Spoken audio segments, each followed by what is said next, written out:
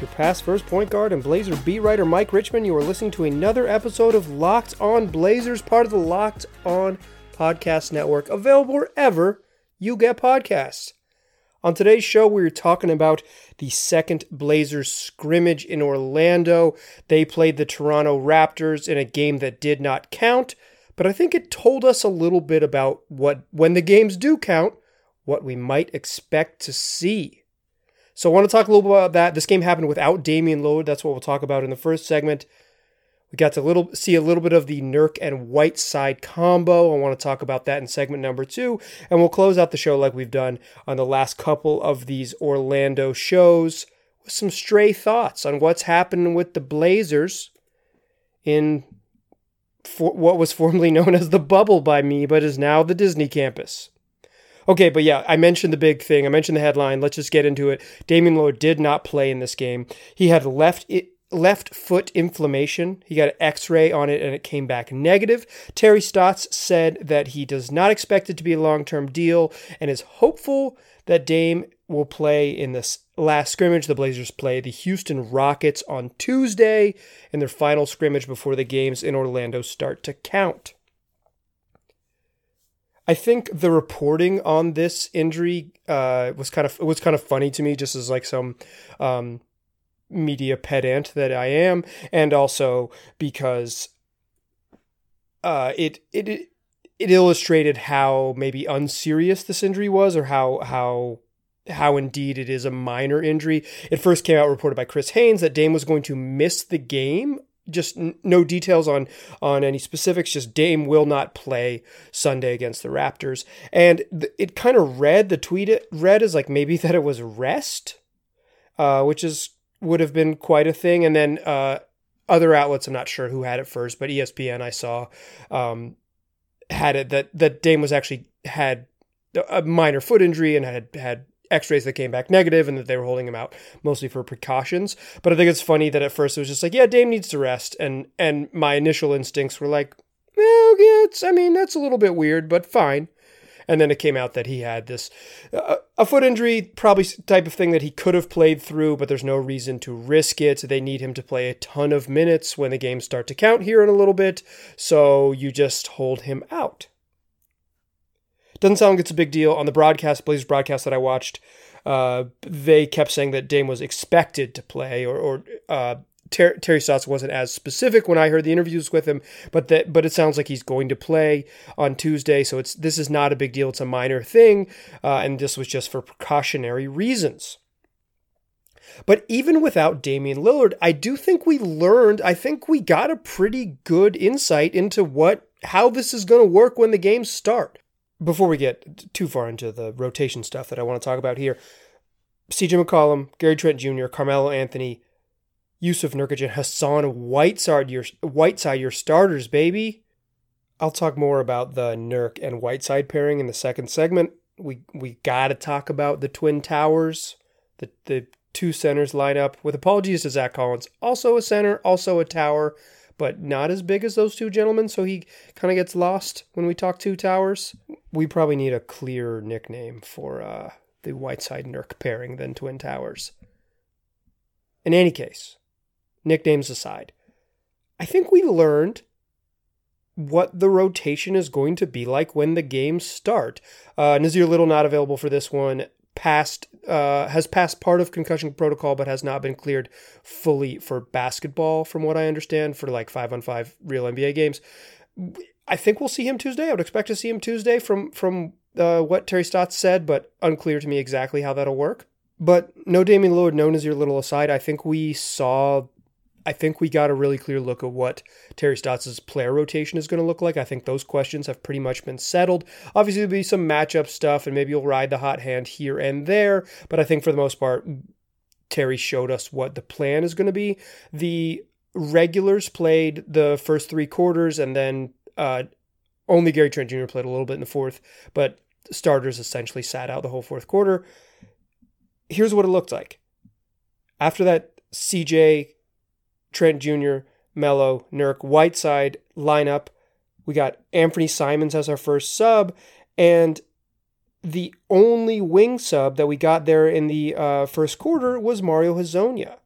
I think you add Dame into that mix. Excuse me, Zach Collins also played. I didn't mention him, but he's obviously a lock to play, and he played.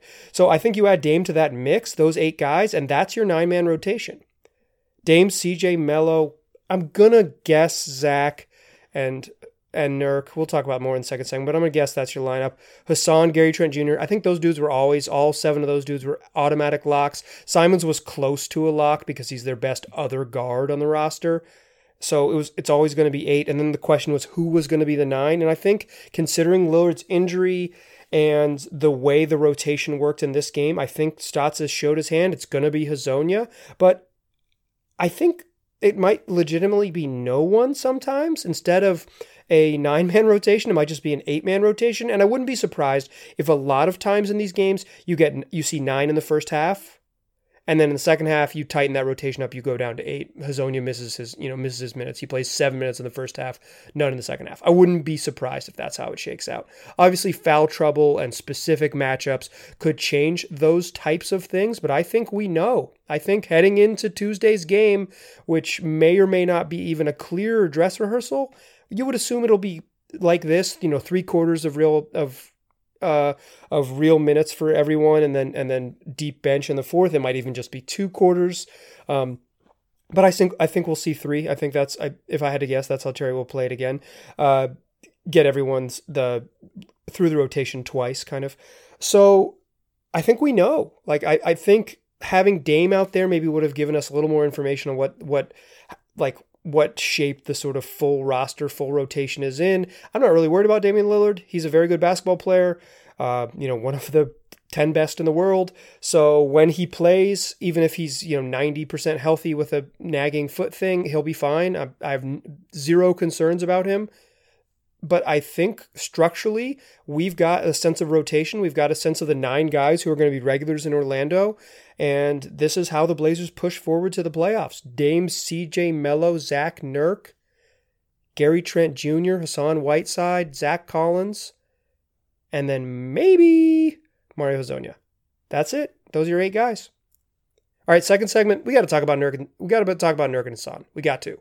It's the story that I think has been the most interesting, quirky development of this whole restart experiment, this whole giant roster experiment. We got to see it a little bit in both halves tonight, so that's what we'll talk about in the second segment. But before we get there, I want to tell you all about RockAuto.com. It's a family business that's been serving auto part customers online for 20 years. Go to RockAuto.com right now. Go there right now. Here's what you do. You can shop for auto and body parts from hundreds of manufacturers, and they've got everything you could ever want. Engine control modules, brake parts, tail lamps, motor oil, even new carpet. You name it, they got it. Whether it's for your classic or your daily driver, get everything you need in a few easy clicks, and it's all delivered directly to your door. RockAuto.com has a great catalog that is unique and easy to navigate. What more could you want from an online catalog? You can quickly see all the parts available for your vehicle and choose the brands, the specifications, and the prices you prefer. And best of all, the prices at RockAuto.com are always reliably low, and they're the same for the professionals as the do-it-yourselfers. Why spend up to twice as much for the same parts?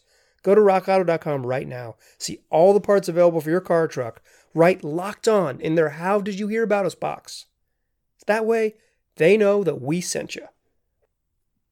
Amazing selection, reliably low prices, all the parts your car will ever need. RockAuto.com.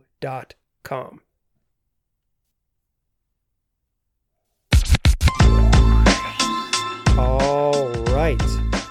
So we talked about Dame missing the game and kind of getting a clearer picture, even without him, of the Blazers' plans, their rotational plans in that first segment.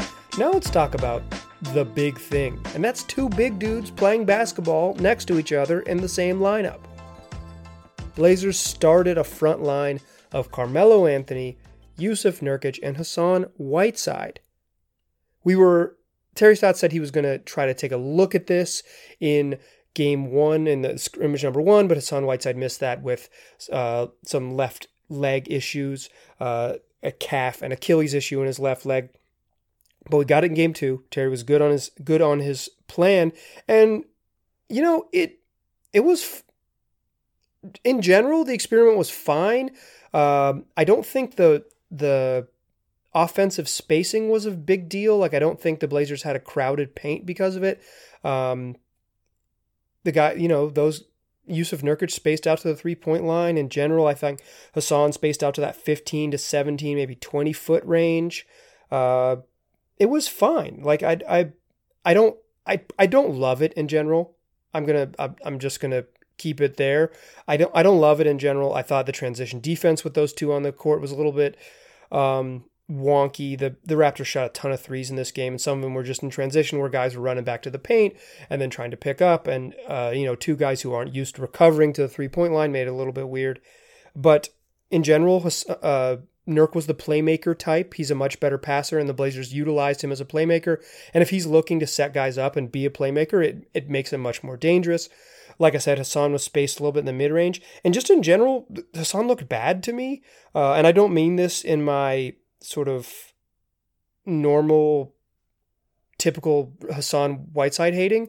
I am a known hater of his game, but this wasn't like I don't like the way the dude plays. I just think his rhythm wasn't there. Makes sense. He hasn't played basketball in 4 months, and he's dealing with a left leg thing. But I thought he just kind of looked off. I thought he was going to be better. Like, I thought we were going to see a better version of Hassan. He hit 2 mid-range jumpers early in the game, but in general, I thought he was just kind of like a beat slow on stuff. He wasn't perfect. Nurk looked really good yet again. He looked the pairing looks fine. Like, I don't love it. I would be surprised if Terry started this group. It's not their best pairing. Zach Collins plays better with both of them. Both Hassan and Nurk got caught. It's not that they just can't guard and like stay in front of people who can dribble on the perimeter. It's more like if they're help side and the ball swings and they have to close out to someone, they're much more vulnerable to get blown by on closeouts, or their instincts are to be a little bit further away, and it's just hard to guard on the perimeter. The Raptors start 2 traditional bigs, like with Gasol and Ibaka, so it wasn't like they were totally mismatched, but even then, just guarding on the perimeter was a little bit difficult. When the Raptors did have Pascal Siakam at the 4, the Blazers were switching pick and rolls with the power forward, which meant that Nurk was getting caught on switches a bunch, which you just don't love. It's just not a great plan for him. I'm getting a little too caught up in the X and O weeds, but I think like this is functionally what matters with these guys, is that little things change and you can take advantage of them. They're both good basketball players. I don't personally love them together. I think Zach Collins is better with either of them. Just do that is my thought. Just play Zach with both of those guys and figure it out from there. You can't always do that. Probably you have to stagger the minutes so they play a little bit together. And I think we will see that. And I think in small doses, it's fine. They're really big. Being really big helps. It didn't really help them on the boards. The Blazers don't box out. It would be helpful if anyone on the team boxed out. Not just Hassan Whiteside and Jusuf Nurkic, but like literally any player on the team. Just have them box out. It'd be great. But the thing I want to talk about is that Jusuf Nurkic is incredibly fun. He amps up the entertainment value of the Blazers probably like 40% for me, maybe more. Maybe it's like a 50% increase in just overall fun stuff, like entertainment stuff. The passing, the dribble handoffs, the big screens. He, hit a 3 and talks smack. He's physical on the block. Like, he's just fun. He's fun. He's a fun player. I like him. Like, I think a little bit I forgot how much I enjoyed Jusuf Nurkic, like his game and his the way he is on just like talking smack and everything. Like, I enjoy Nurk, and I think watching Nurk makes me enjoy the Blazers more. I may be someone who doesn't always enjoy this team, admittedly. Maybe this is the space where I'm supposed to like root for the home team, but like being totally honest with you, dear listener, sometimes that this team doesn't bring me a bunch of joy. I don't think this team, this particular season, except for when Damian Lillard went nuts, had a bunch of moments that bring me a lot of joy. But watching Nurk and watching like just him be himself, this team is more enjoyable, straight up. It's good to have Nurk back because he's fun. I'm pro fun. You might think of me as anti-Blazer a little sometimes, maybe anti-Hassan Whiteside a lot of times, but I am pro fun. Nurk is fun. In general, I don't think the pairing hurt the Blazers on offense. I don't think it's great on defense, but it's fine. Like in some situations, it's okay. See it in small doses. I'm totally cool with it. Tonight I bet they played 17 minutes together, maybe at least 12 plus. I think that's probably too many. I think one little 6-minute stretch is fine. A couple 3-minute stretches is fine here and there as you figure out how to stagger those minutes for power forward for Zach Collins and potentially Carmelo Anthony. All right, third segment, come back, close out the show with some stray thoughts. I got more thoughts on this game, and I'll share them with you in segment numero 3. Stick with me. Still a pass first point guard. Still Mike Richmond. You're still listening to Locked On Blazers, and we're still talking about the Blazers scrimmage against the Toronto Raptors. Those who've listened to the show know that I don't do recaps, and if you listen to the most recent episode, I said that I would do, since it was a 48-minute game, I would look at the box score, but then Dame didn't play, so I'm no box score. You're not getting a box score. Jusuf Nurkic, I'll just tell you, I'll spoil it because I have seen the stats, but I'm not pulling it up for this bad boy. He had a double-double. He was really good.